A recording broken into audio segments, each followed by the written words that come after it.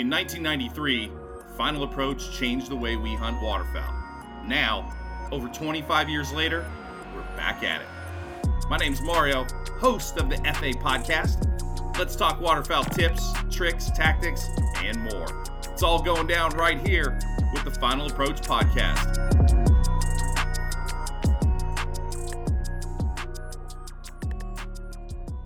Yo. What's up? We're talking to the man. I was going to say the myth and the legend, but I'm just ball busting that. Just cuz. That's crap, man. The Way the West Was Won by Bill Yes. Saunders. Now that. You know, here's the thing. You know, the funny thing about, well, I shouldn't say the funny thing, but the realistic thing about Final Approach and when everything got started and Ron got going is, you know, it didn't propel or it didn't push. It just made a lot of other brands and names come to the top and get a little exposure as Final Approach grew and went national. You know, a lot of stuff started. You had Dave Smith and the Decoys. You had Don Guthrie and Columbia River Decoys. You had Perry Nordhaus and the Flocking. You know, at Corey and Marcus at Hardcore.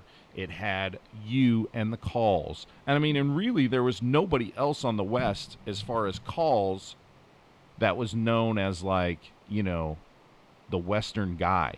You know what I mean? You had everybody in the Midwest. You had everybody everywhere else. You know, you had Grounds, then there was Foils, Zinc, and everybody. And then, but nobody was past, you know, the Mississippi River coming west, you know? Yeah, I'd agree. I mean, I would say Ron, with Final Approach, was probably one of the first Western companies I say Agreed. had deep enough pockets, really, to promote his product and get it out there, and in turn promoted everybody else. You know, I mean, right? I mean, think about, you know, I always talk about it, but it really brought the West into the conversation because, you know, I'm not saying that if Final Approach doesn't happen back in the day and Ron doesn't go, like, you know, you don't come and Marcus and Corey and Dave and all this other stuff doesn't happen. Like, I'm not saying that, but it when Final Approach, you know, was starting to blow up and everybody was buying a layout blind at the time, which is insane, is that it just made the West relevant because the West has always been, you know, the forgotten, you know, stepchild, and you know what I mean, especially in waterfowl. You know, we got big deer and we got elk and we got everything else out here, but as far as waterfowl, it wasn't taken, I don't want to say it wasn't taken seriously, but nobody was really pushing it. The narrative was, you know, you had to be in the South or you had to be in the Midwest there killing geese or whatever. You know what I mean? That's just the way it was. but I think you touched on it there for a second. I mean, with every name that you mentioned, that the real innovative products were coming out of the West. Layout blinds, custom painted in mold. Not saying that there wasn't custom painted in decoys, but more of a mass-produced, custom available goose decoy, like Corey and Mark with Hardcore, with DSD. Yep. Perry Nordhaus with Flocking. I mean, he's kind of a forgotten guy. Bro, I know. But you look at, I mean, Perry was the first guy to flock. I know. Decoys. Think about that. I mean, and now it's become standard equipment. Yep. Just as, you know, a layout blind has become standard equipment for most waterfowl companies. Yeah, I mean, we're 30 years or so, you know, from a layout blind, from flocking, and it has not gone away. You know, everybody's still trying to make decoys better. Like look at the stuff that, you know, I talk about it all the time. Listen, Dave and Corey Marcus, they were without a doubt years ahead of, you know, where they should have been and where the products were. And Don Guthrie on the duck decoys, on Columbia River Decoys, like Don was years and years. They were so far ahead with innovation and what they were doing. It's just insane. But the West truly did have an incredible amount of innovative products. And when Ron started doing the videos I mean, listen, it's funny to look at those damn covers and see you and Marcus and Darren Lundy and everybody and Corey and just Yeah. and even Grounds. You Well, know what I I mean? mean, Look how young but to this Grounds day, was. but to this day, I would still have to say probably, and that's just because I was involved in it. But Full Moon Fever was probably Bro, one of the coolest videos at the time that I had seen. I mean, Tim had Get Down, Cover Up, and Sean had Autumn Harvest, yep, and Daryl Wise had In Your Face, yep. and Full Moon Fever. I mean, like I said, not just because I was involved with it, but I mean, I'm Grounds biased. I mean, I was a Grounds kid growing up. Grounds, Sure. was the man. I mean, and to see him in that video in a hunting situation that I could relate to, using the latest and greatest with the blinds and the flags and and the decoys, seeing all that was, it was awesome. I mean, it was almost a revelation for a lot of guys out there. So, I, I um, I've said it. I've said it on every podcast in this series that when Full Moon Fever came out, it was like, everything had arrived. And when you were watching that video, like just as a viewer, and you just said the same thing, and you were even in it, like watching everything that was happening and how close the birds were getting and the calling and the tips and Grounds barking, yelling at you guys to run and pick up geese and hurry up, here comes another bunch. And I mean, there's no doubt it was a milestone video, you know what I mean, for goose hunters, because it was like nothing else that was out. And it was, the Duckmen had their, Phil Robertson and the whole, Duck guys had that, situation down in the bayous, and the videos were about killing and doing all that stuff, but nothing was like Full Moon Fever. It was mhm. epic is what it was. There's no doubt about it. And that was the Yeah. start. You know what I mean? I mean, I don't want to say that was the start, but that just started elevating everything. And now, you remember guys were running to the stores or ordering, calling in, I need to get that video, or what, send me that. And I mean, you know what that was like back in the day. It wasn't like just at your fingertips on social media and you could just watch it. Like you had to seek it out and hear about it. That was Yeah. that was pretty epic, Yeah.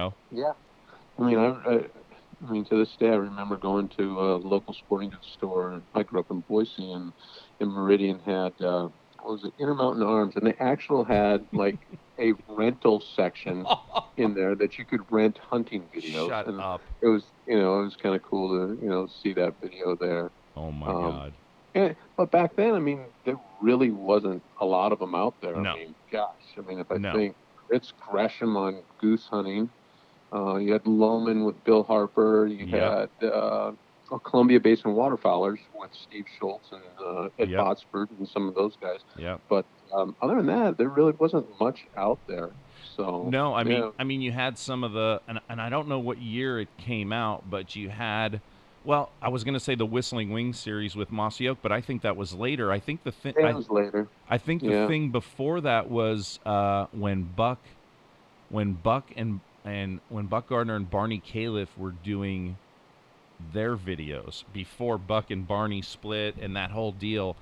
That was way back there too, you know, Hmm. and they were, usually out of a boat and stuff. So that was unique without a doubt. But yeah, as far as goose hunting, and there was nothing, you know, that was pressed that serious that was out this way. So yeah, Yeah. that I think put the West on the map, and then it grew from there, because then, then Full Moon Fever, then it goes to Out of Thin Air and all the other videos, and then that just helps, you know, you And then and then I remember, everybody started coming out with them, and there were yes, some great, great ones. There were some yes, great ones, but also it showed me, man, there's some really bad waterfowl hunters out here that probably shouldn't be putting this kind of stuff out on video. But anyway, no, I mean, I think about all the different video series that came out after that, and it was, yeah, there were some really, really good ones. So I mean that became the norm, and that became part of your company. Like if you Oh, weren't putting definitely. out a video series, you know what I mean? Because look at what really that started. Because so, I mean, I don't remember any other companies having like at that time, you know, a video every year that came out, and then it was like you were looking forward to it, and then every company was like, we have to do this, we have to do a video every year, and we got to shoot video this year and it's out next year. Like that created, you know, a huge, Mm-hmm. you know, that was a huge impact on the whole industry, because it became the standard. Like if you didn't do that, like you weren't going to be relevant, right? Yeah. No, that's true. I mean, yeah, it was the social media Right, of the time, right, you know. But with the video, you had to prove that you knew what was up. You just couldn't fake it with a bunch of pictures and phony stuff. right, right. It had to be the real deal. And listen, it, you know, listen, Full Moon Fever and everyone after that was, you know, like I said, I was just a viewer at the time, and it was insane. So, Yeah. you know, it set, I don't want to say it set the standard, but like you had to bring it. And if you didn't bring it, like, you know, and at that time there wasn't social media. There was just like, you know, I don't know. I talked about like the Flock Knocker um, website and the forum, and like if you didn't bring it, like you were going to get just berated on that website if you didn't have your shit together. You know what I mean? Yeah. So, Well, I would actually, I mean, I'm not 100% sure, but I think that I think Full Moon Fever may have even been, you know, prior to me even having the internet. You know what I mean? yeah, I don't. yeah, Yeah, I'm sure it was out there, but you know, I didn't have it. Heck, I couldn't afford that. And when I did, I had to sit there and wait for the dial tone and everything to come up, and I didn't have enough time for that, man. I had stuff to do. I had ducks and geese to shoot, and fish to catch, and beer to drink, and that's right. yeah, That's right. so. Oh my But God, that was. I mean, listen, those were the days. So I mean, you've seen. You know, there's not most guys like, you know. Listen, Grounds isn't around, and Grounds was there from the beginning as well. I mean, there isn't another person other than Duke Levan, and we talked to Duke as well.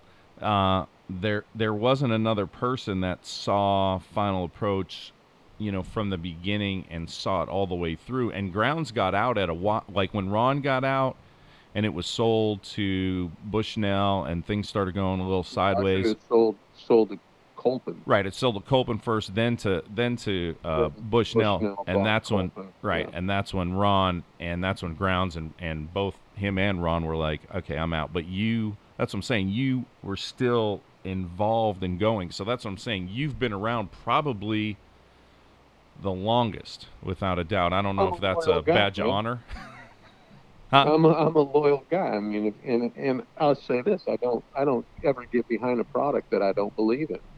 You know. Yeah, and I mean, And there were some rough times with the yes, Final Approach stuff. There is yes, no doubt about that. When the transitions between from this company to that company, yes, and and you there know when was you forget about you know what made the product great in the field, and only cared about the bottom line dollar. Anytime you start thinking about that, I think you can look at any product, whether it's in our industry or others. You know, yeah, in the end, the customer suffers because they don't have a good product. But yeah, anyway, and listen, yeah, I've been there it, for a long time. I would say I wasn't there for the slider. I knew about the slider. I right, saw the slider. I right. could not afford a slider. They were expensive, man. I mean, you had to be rich to have a Final Approach slider. But yeah, as soon as eliminators, I would say that we had at the guide service I was working for Pacific Wings, we had probably some of the very first Eliminators. uh, Final Approach eliminators, and I can remember the very first time I hunted them, and it was hunted geese in Washington, up around Harrington and Duck Lake, and put them out there, and it was, I mean, Life changing. I mean, you didn't have to do. You got to remember, we used to dig sit pits everywhere we went on the edge of the field. We would, you'd have to dig the sit pits the night before or the morning of, and if you had 10 guys plus you and another guide, you're digging a dozen of these things. And I remember getting them and the blinds and setting it up out there in front of every. This was prior to getting in the field. Right. But a couple guys looked at them and they're like, "Oh, they'll never work, man. They'll never work." And I was like, "I think they will, and I'll make them work because it's a heck of a lot nicer than digging all day." That's right. And yeah, the very first hunt took. In fact, if I looked around, I probably could find a picture of it. It was myself, and at the time I was working at Pacific Wings with Craig Ritchie. Oh my God, We yeah. went out and of course, it's a limit shoot. I wouldn't tell you otherwise, but I do remember it was a limit shoot. It was a great shoot. I mean, and the setup, the pickup, the cleanup, everything was so quick and easy that, yeah, I mean, I was a fan from day one. And it changed everything. Yeah, I mean, we hunted in the middle, and in the beginning, and in a lot of situations, and some guys, depending on what you're doing, yeah, I think the middle was definitely what it put us out there where we needed to be.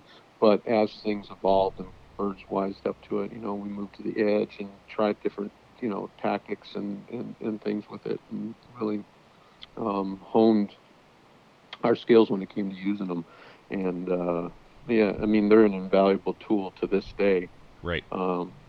So well, it's just a lot better than digging, bro. There's no doubt about it. There's no doubt about it. So tell me this, because I've asked everybody on the series as we've gone through, what are your top items in the waterfowl category that changed, that were like epic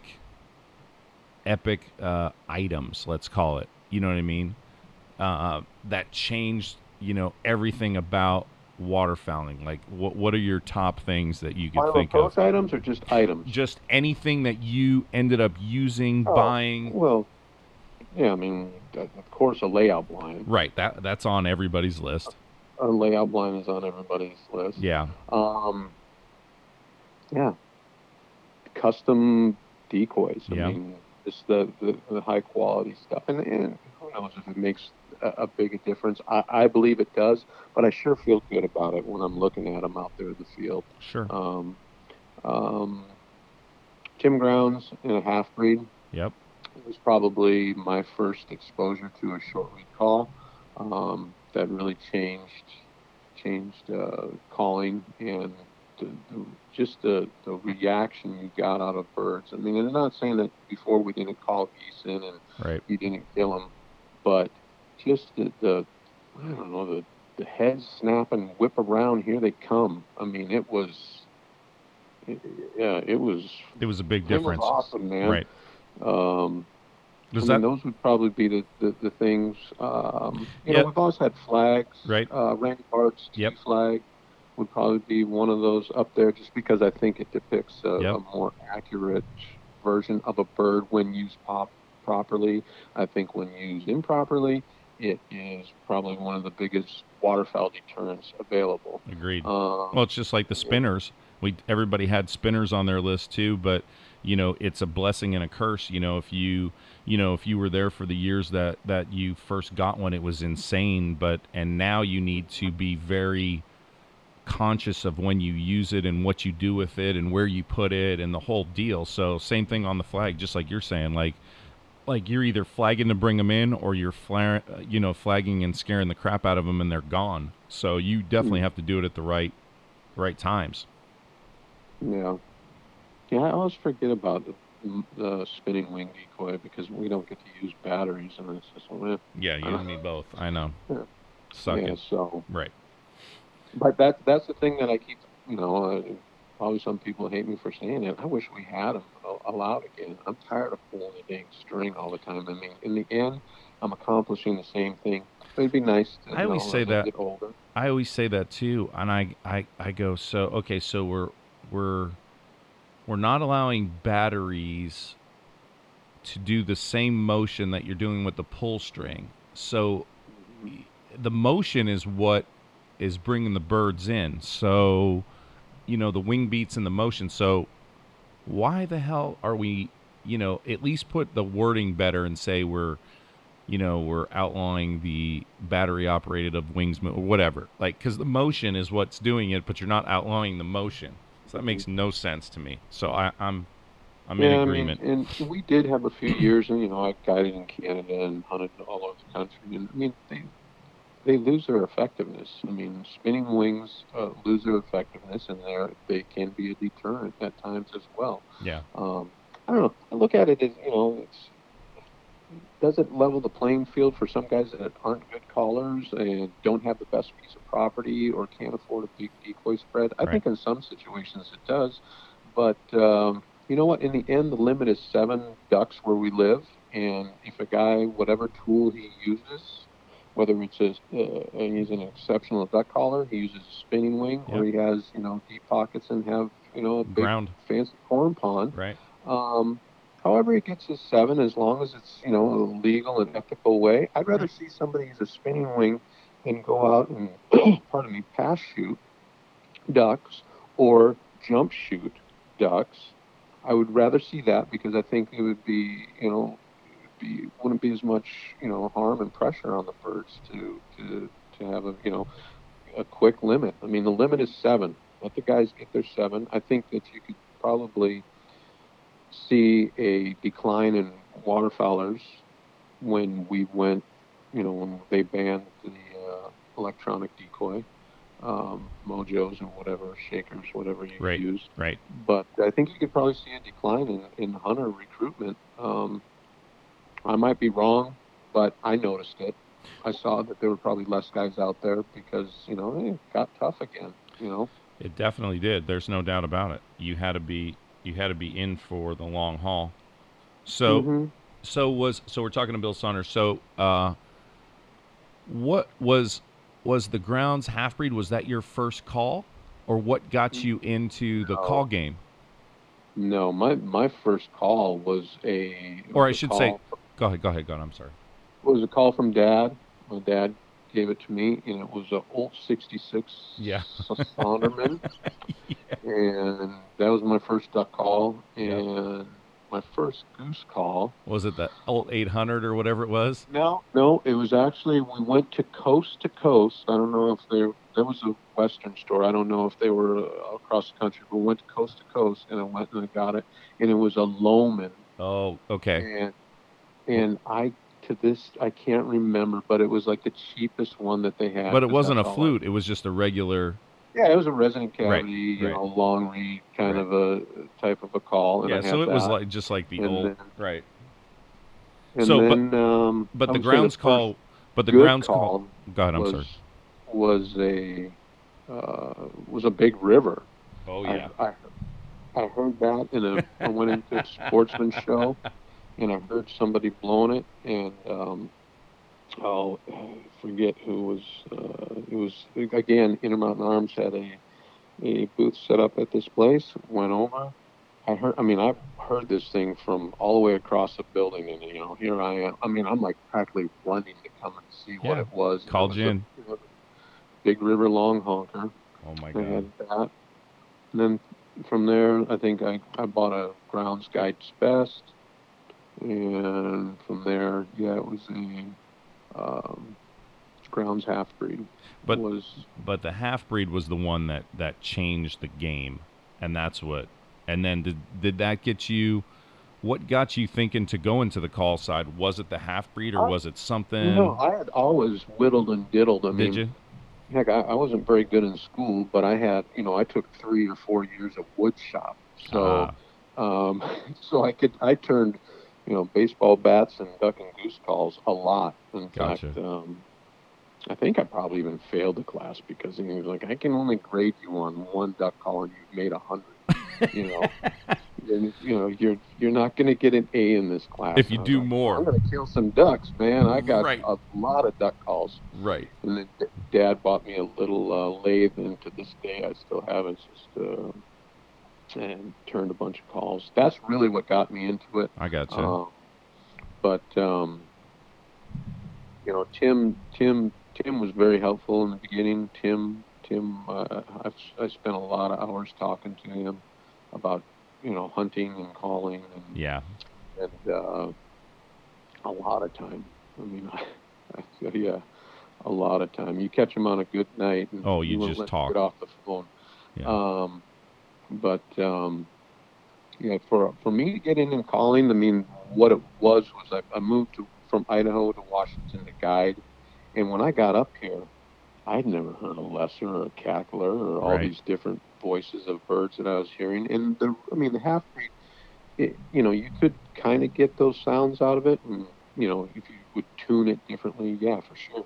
But the main thing was I just wanted to build calls that match the voices of the birds I was hearing out there, Right. and then honestly, hunting, guiding. I was up here guiding, and guiding season is only 3 or 4 months long. I had to figure out how I was going to pay the bills and Right. The rest of the year. raise the kids and make sure we had food on the table. And I didn't ever want a real job, so I was like, hey, I'm going to try building some calls and matching the hatch of what I've got out here. And it kind of took off from there. So. Yeah, I mean, listen, I wanna remember the first. So the first time, so I was like the same thing. So there's a sportsman show in Portland. I hear some calling. I go to it, just like you were talking about. I'm drawn to it. I go to it, and it was Jeff Foyles was there, and you were there, and I don't think the booths were that far away from each other. And I kept going back and forth. I'm like, I'm going to buy a call. What am I going to buy? I'm going back and forth and back and forth. And I remember you playing grab ass with somebody, and you were blowing your, what was the first call? Was the guide series. It was the guide series in Delrin. And I remember you playing grab ass and blowing it with your nose. Mm-hmm. Did you buy that one that I blew with my nose? No, but I bought it. I bought the other one. No, I didn't want the one that was stuck up in your nose, but I did buy that one. So that was the first time. That was the first time we met, and kind of. I don't know if we hit it off then, or I think I just kept bugging you for shit all the time. So I was kind of a pest back in the day, and just because I wanted to get into the industry. Go ahead. Yeah, I remember that show as well. Yeah, I was working with Ron at the time. Yes. And Ron had his booth, and then in the next building over, kind of like it was a straight shot to get to where Jeff was. Yep. I will say this. I also, and I don't remember you, Mario, but... Well, thank you very much. Appreciate that. I'll say this. I do remember meeting Dave Smith for the very first time. Oh, there you go. Was it was that show? But it wasn't because you guys got to remember I used to drink a lot. I can't remember a lot back then. But especially at the shows, for me to, come out of my shell and talk to people back then, I would have to have a few in me. That's true. But I remember Dave coming up to the booth. He didn't introduce himself or anything. But you know Dave and how he is. He comes up and he looks at the blind and he says, you know what you guys can do? You can take the pins out of the front and out of the back, and you can lay it flat, but you can still close the doors on you. And it works great when you're in a grass field or somewhere where you're hunting where there isn't a lot of cover. He said that and just walked away with his wife, Elda. And he just walked away, and that was it. Right. But this day I remember him telling that. And I don't know if it was for sure, but that may have kind of been the inception of the X-Lander. Right. Right. Not a full frame blind, doors just laid flat on you. Yeah, something lower. Dave explained to you. But that's all I didn't, I said, he never told me who he was, didn't meet him, but after I met him,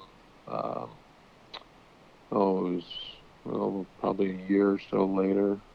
It was, or maybe it was later that year. So anyway. Yeah, because then as it kind of goes down the road, Dave ends up guiding up there, Mm-hmm.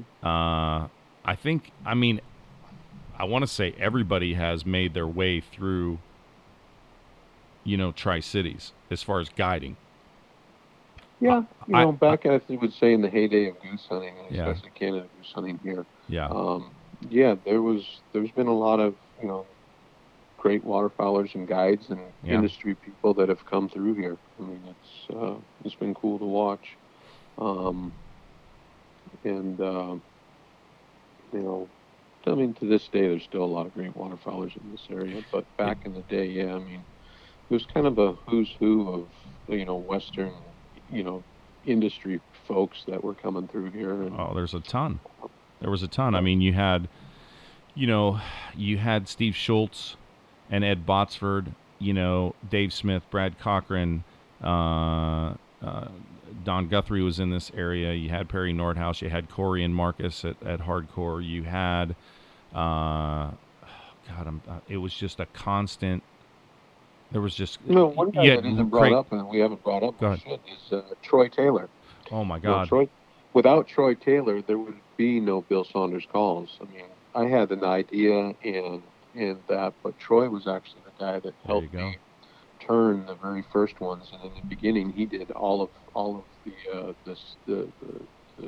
it wasn't even a CNC lathe; it was a tracer lathe. Right. That um, because I was good at killing geese and figuring out, what to do to shoot them better and call them better. Right. But I was not a machinist. That's right.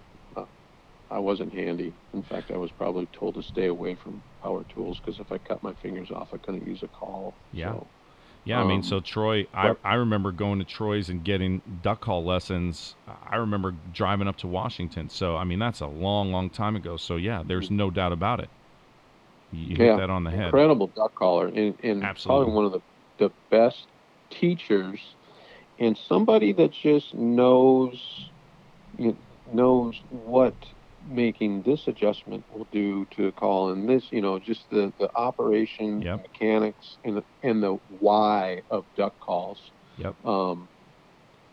So I'm not bad on a goose call either, but he's really, really a good duck caller. Very efficient. Right. And a great teacher. No doubt about that. And then, I mean, there's Robert Strong down that area now. I mean, look at all the guys that have won contests and done stuff. You've got Travis Reeser and Dusty Brown. You talk about the calling circuit out west. I mean, there's been some guys have done a lot for the calling circuit out west here. There's no doubt about it. Yeah.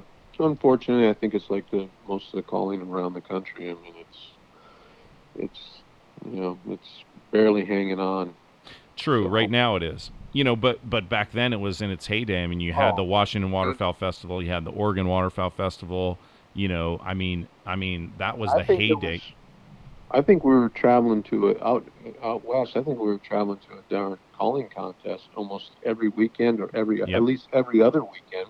Yep. And since we had so many, and there was a lot of money, the grounds crew started to come out, and foils, Mm-hmm. and Alan Stanley, and the Zinc guys. I mean, it was fun in the heyday, man. I mean, it was a lot of fun, a lot of partying, a lot of good of people, and Yeah, because then everybody started getting in their camps. You had Craig Ritchie and Alex Langbell. They got in the Zinc camp at that time, and it was you had your camp, and then there was a couple grounds kids out here and a couple foils kids, and foils did really well in Utah, and he had a couple guys there, and everybody was kind of picking their spots, and you had Joe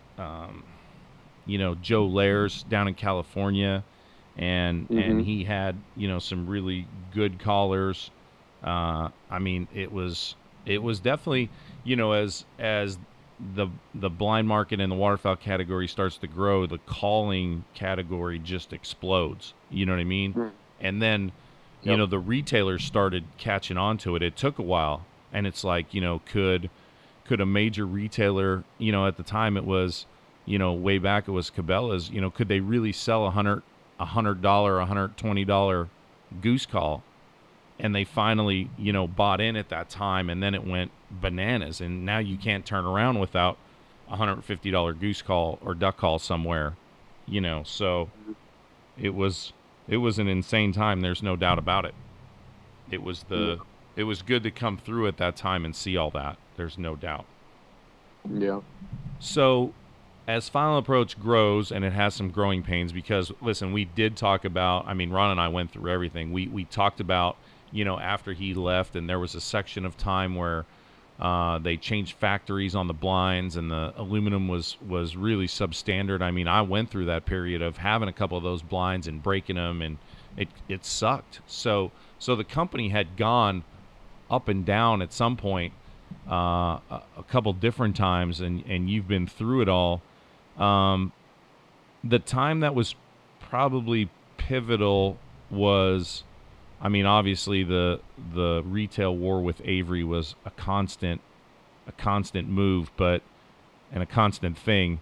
But when Lee Jost takes over the marketing, and then the flyways kind of get split up, and you have Sean Mann in the East, and you're in the West, and Foils is in the Midwest, and John Vac is there, and everything starts, like being promoted wherever the flyways are. I thought that was an interesting time, because a lot of companies started doing that after that again. You know what I mean? That was another. I don't want to say it was groundbreaking, but it was another way to make sure you were paying attention to your flyway, and everybody hunts differently, and that was brought to the forefront then. I thought it was a pivotal time, Yeah. I really enjoyed it, because it was the kind of the infancy of the internet and all that. But what it did is it exposed me to a lot of other waterfowlers that I may not have known about. Seeing some of these other guys that the other brands were promoting, and bringing guys up through the ranks, and not necessarily just callers, but just waterfowlers. Right. Whether they were guides or had their outfitting business, or were innovators in their. Oh, we lost Bill, so I'll just call him back. 757. You think a high-level place like you'd have at least a good phone, or pay your bill on time. Bro, pay your bill. You dropped out. Come on. No, I'm sitting in my office. So am I. So we were talking about going through all that with the flyways, and it exposed it. Listen, it definitely exposed the way that different flyways in different areas hunt, and that started being featured on a lot of things, because that was one of the things that I loved watching videos and any kind of TV shows or anything. It wasn't about, what are they going to kill today? It was about getting to see some scenery and some animals, birds, critters, anything that was not around where I was. That's what drew me, I was mine was a tactics. I mean, I love watching how other guys hunt, and waterfowlers out there with the videos, but pick up on just the waterfowling tactics, different techniques that are used in different areas, whether it's calling styles, decoy rigs, the way they hide, all that. I just love. Right. That's what I loved back then, once you started to be exposed with the videos and the articles and different things from around the country. Yeah, I mean, it was without a doubt getting to see that stuff. Now it's just, we take that for granted, because, you can just pull up something on social media and watch somebody, in Iowa or Florida or Minnesota or wherever. Like, you could just see it. But back then it was a big deal to catch something else like that and see something else like that. It was pretty cool. So I was into it. The product, what a sports show or a video, or the rare occasion that there was a waterfowl TV show back then, that was usually your first exposure to new products as well. Yeah, agreed. And, I mean that was, I love that part of it. Now it's everywhere. I click do a Google on latest and greatest waterfowling products, and all, it all comes up in front of me there. Well, But back then it was a big unveil. You know what I mean? It was like, what's coming out this year? Like, go to the sports show or go to the festivals, or what's new. Here's the new call. Here's a new blind. Here's a new bag. Like, here's a new decoy. Like, it was, yeah. I mean, it was a huge thing to go to those events and stuff, to see, right in front of you too, what was going to be new. Yeah, that was exciting. There's no doubt about it. I think, and I don't want to say some of the excitement is wore off, but it's just a different, like you said, it's just a different way of seeing it. Now you can, somebody will put a picture or a video up of a new item, and that's your excitement. But back then, you'd go to a show and see it and grab it. That was a pretty big deal. Yeah. No, I don't know if it's just that I'm older or there hasn't been anything that really knocked my socks off here lately. But yeah, I kind of feel the same. I mean, I miss the shows. I miss that excitement of seeing running into that booth of, Right. Who's this guy? Where's he from? What's that? Oh my goodness, that's awesome. I need that. Right. Right. Or, and then actually getting to go to the show and getting to interact with the person. Yep. And have a conversation, and then, pick his brain. How did you think of this? The backstory and all that. I just don't feel like you get that, Not as personal. But anyway. You know what I mean? What you're talking about. Not as in person, not as personal, not as intimate, however you wanna say it. It's not as personal anymore. And that kinda, that takes a little bit of the, like you said, how the hell did you come up with that? What made you do that? That was always the cool thing that intrigued me when somebody came out with a product was if you look at it and you go, oh my God, that's going to work. And then you go, I got to get that. And then you're like, what the hell? Where did you come up with that? You know what I mean? Like, that was definitely a cool part of it. There's no doubt. That was the layout blind. When you think of, what started Final Approach, I mean, that was, rolling in and seeing a layout blind for the first time. As a waterfowler, I mean, I could put myself in that blind when I saw it, and just, to think, and to talk to Ron about how he came up with it. Right, right. It pops into my mind a lot. This was one of the first times that I saw a layout blind. There was another person that was kind of in the Final Approach camp at the time. I mean, this is years and years ago. Sure. And the conversation was brought to me. He's probably only going to sell about 200 or 300 of these, and then probably not sell anymore. I'm thinking, oh my God, what? I'll never forget that. Whether it made sense as part of the conversation or not, it just kind of popped in my head. And you don't want to say who that was? Huh? You don't want to say who that was who said that?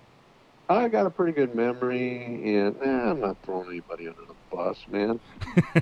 They could not have been more wrong on anything ever, because and every company now has several versions, and if Ron doesn't do that, like look at I mean, just look at any company out there that has so many blinds and what's going on, and they can copy and change. They can make little feature changes, but the actual idea has never been changed.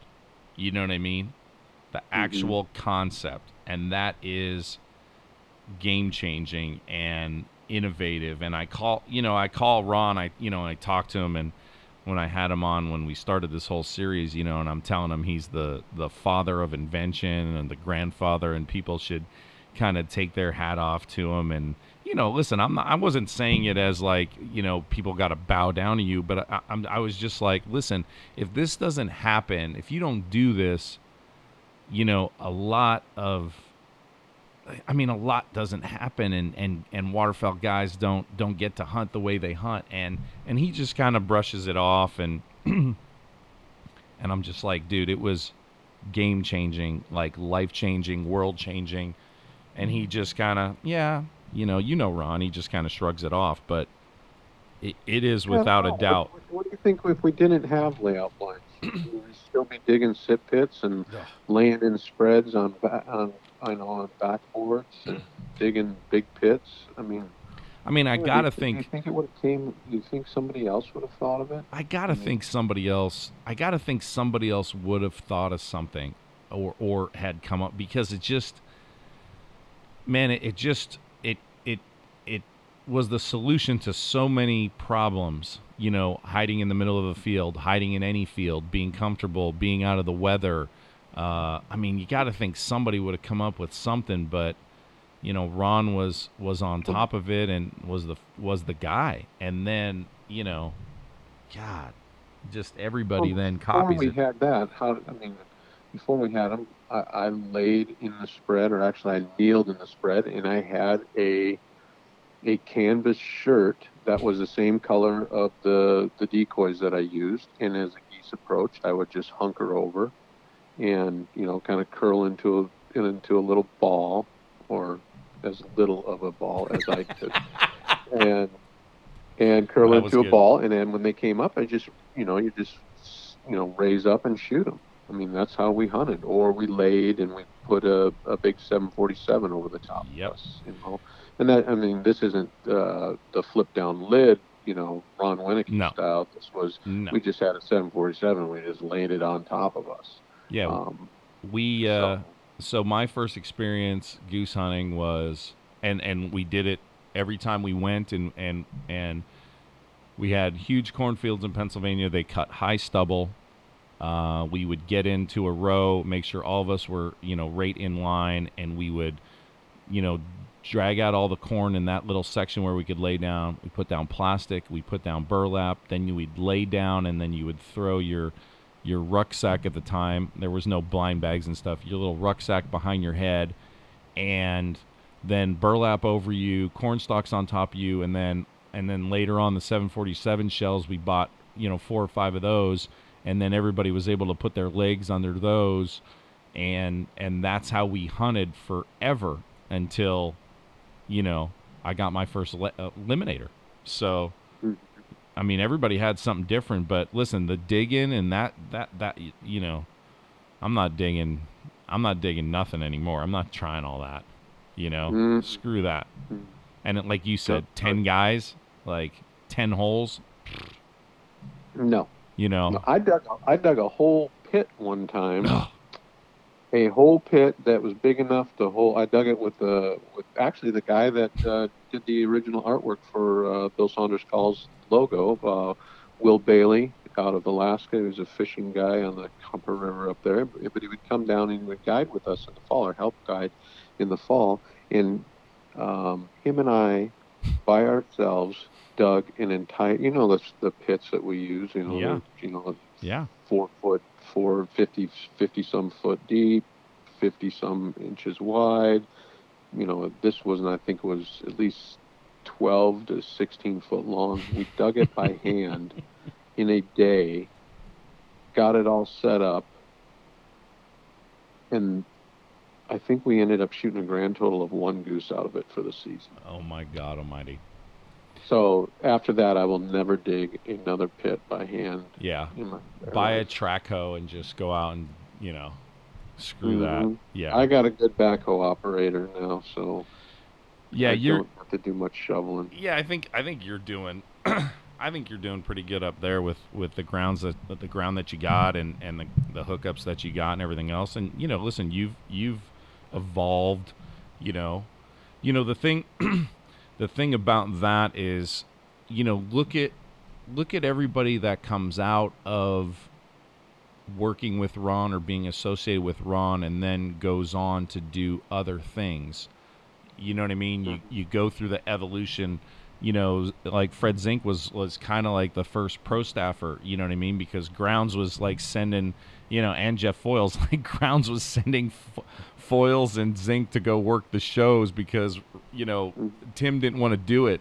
So he'd send Fred and Jeff and sell the blinds and Grounds calls and all that stuff. And then Fred goes to Avery and starts that whole thing with those guys, and Foils goes on to do his calls and is involved. I mean, look at the, if you want to call it the 6 degrees of Ron Latshaw, but look at how many guys interact with Ron and then go on to do major stuff in the industry.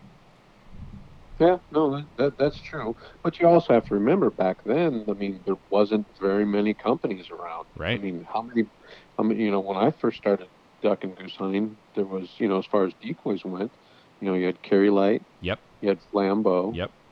you had Plasti Duck. Yep. And those were the ones that were readily available to me, and pardon me, G&H. Right. How can I forget those? Yep. Those were the decoy companies that were readily available. As far as calls went, you had, Grounds wasn't readily available to us. No. Ron Winicky with Woods Game Calls was Yep. probably more available. You had Loman, you Yep. had Old, you had Falks, Yep. and, Big River and some, with Mick Lacey. But, and then as far as apparel, and I mean, Oh there God. really wasn't very many options out there compared No. to today. So It's I mean, insane if you now. wanted to be in the industry, you were going to have to work for one of these guys.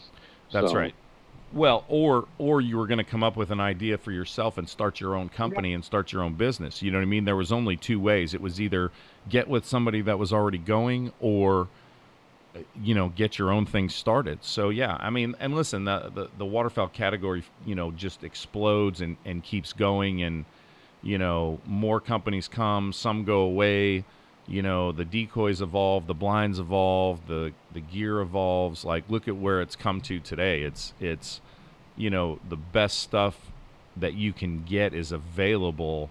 Materials for clothing and everything. I mean, everything is just top notch. There's no doubt. And innovation is a little slower, just because everything has, I don't want to say has been done, but everybody is exhausting every idea, out there. mhm. So there's, Yeah. yeah, I've said it before. I can only imagine being, a 19-year-old Bill just getting into guiding and all that, having this kind of equipment, this kind of information. right. Oh my goodness. It would It's have been right. so much easier when Yeah. I had to figure it all out myself.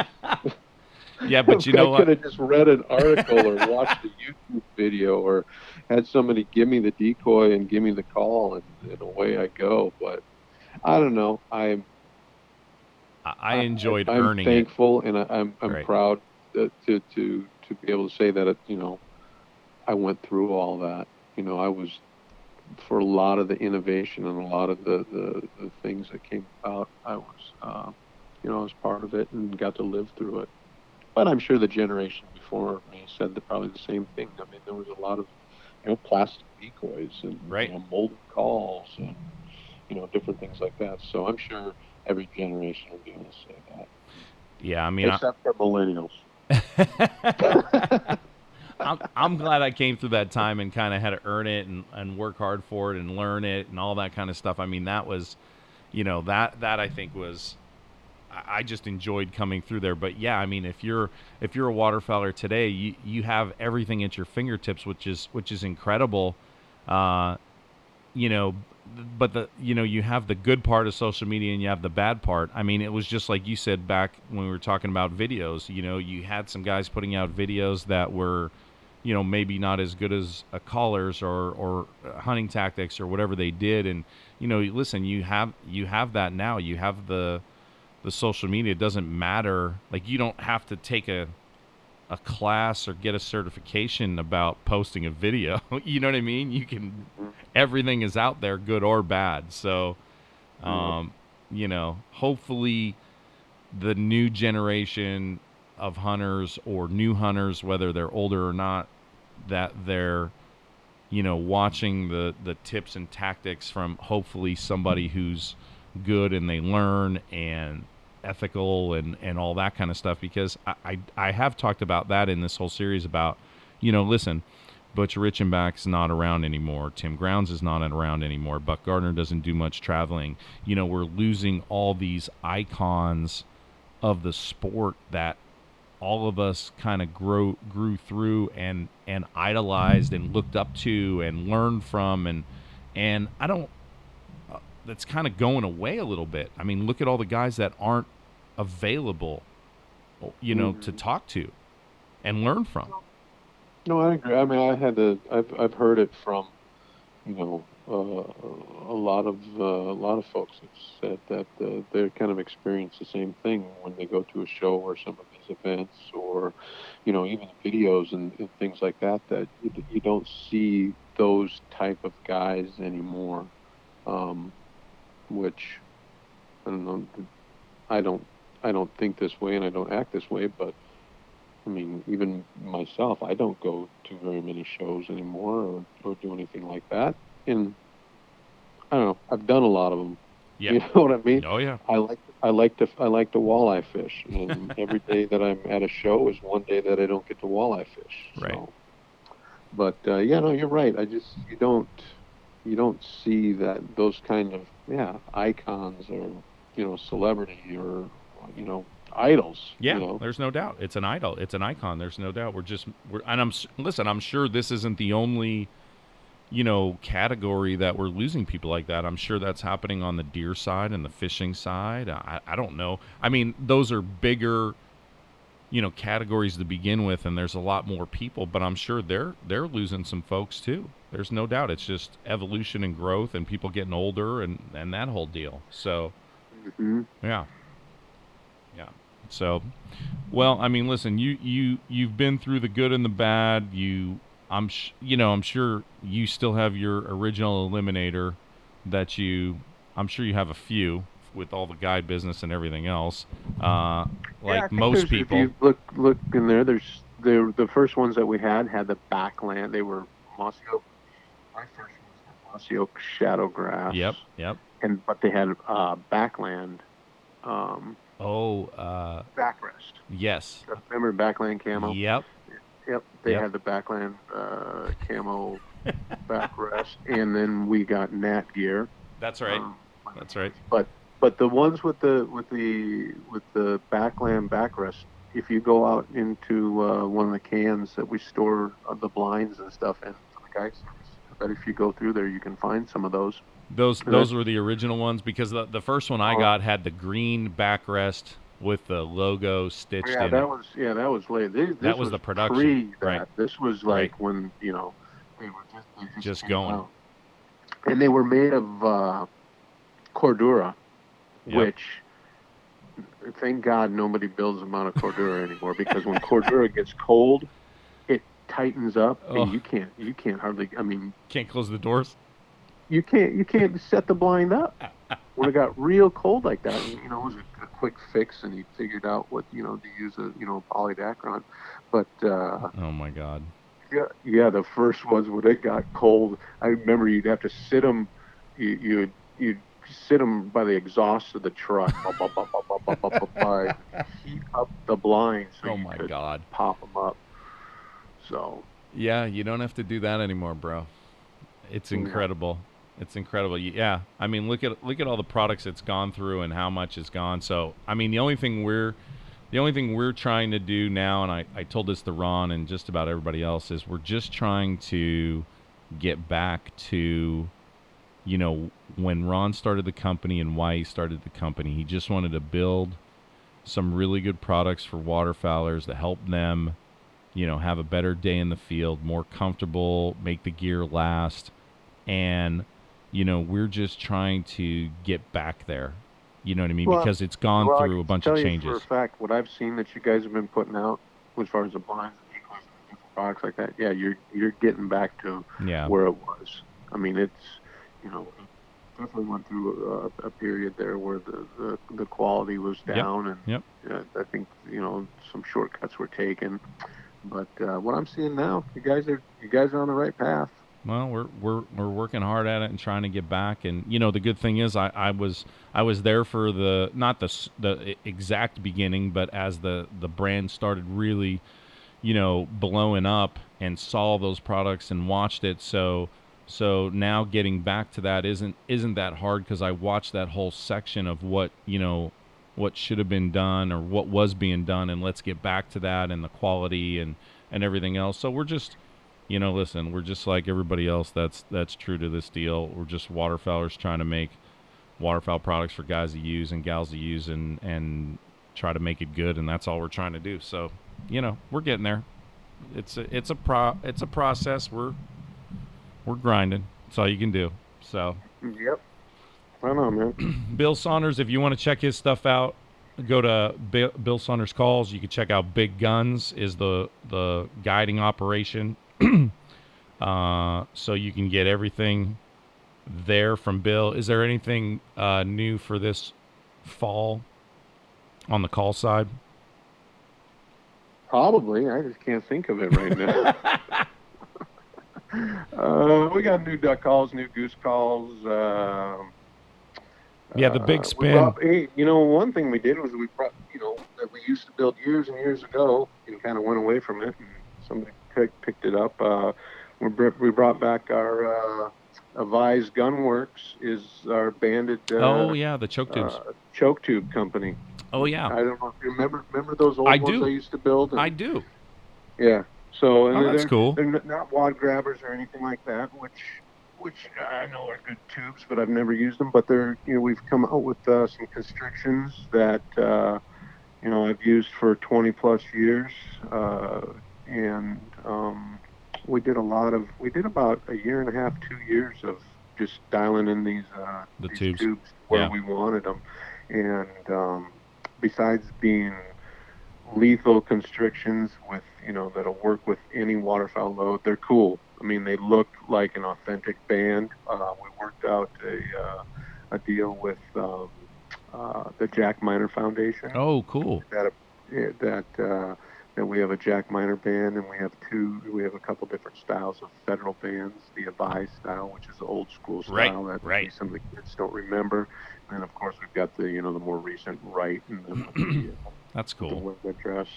But portion of every sale, that's the other thing, is portion of every sale goes to the conservation of waterfowl, whether it's the Jack Miner Foundation, Ducks Unlimited, Federal Fish and Game, whatever it may be. So yeah, bro, we're excited about that, man. That's cool. That's cool. So you can check those out. The other thing we didn't really hit on, but it's something that I just thought of when you were talking about bands and stuff like that is the amount of snows that have changed that area that you're in, and you guys really are pushing the snow goose hunting, and how crazy that has gotten. Like, look at, like, you would never see a snow goose over in your area, I would say 15 years ago to shoot a snow goose in our area was a big deal. Right. And now there's, a huge population, and it's grown, and now you're grinding on them, and it's just like, look at, products have evolved and stuff has evolved, but the birds have evolved and the flyways have evolved. When agriculture changes or weather patterns or something throws a curve, they change too. So it's, man, that's nuts what you guys have going over there with, there's definitely been an explosion of white geese.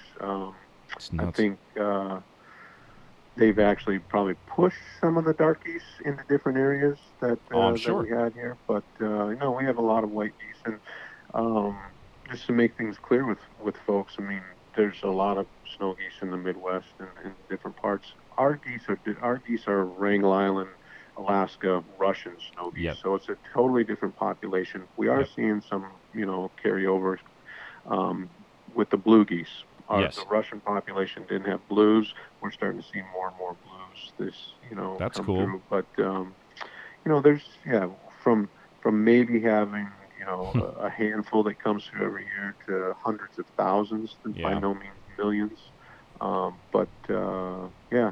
It's pretty cool to see. It's pretty cool to watch and get involved in, and get to hunt a different bird all the time that you haven't been able to. So that's pretty awesome. Mm-hmm. So if you guys are looking for something to do out west and want to get out here and chase something, look up Bill, check his calls. I mean, listen, if you're a western goose hunter and you don't have a traffic on your lanyard, you know what I mean? Any goose hunter, you don't have a traffic on your lanyard. I mean, it's there's no doubt. But I'm saying if you're here and you don't have one, it's a shame. But yes, it is national. But I mean, if you didn't have a traffic on your lanyard coming through, that part of goose hunting when it started exploding more, I mean, that was, Mario, I've always told guys, if they want to buy traffics and buy them by the dozen, and use them as decoy weights, that's fine with me too.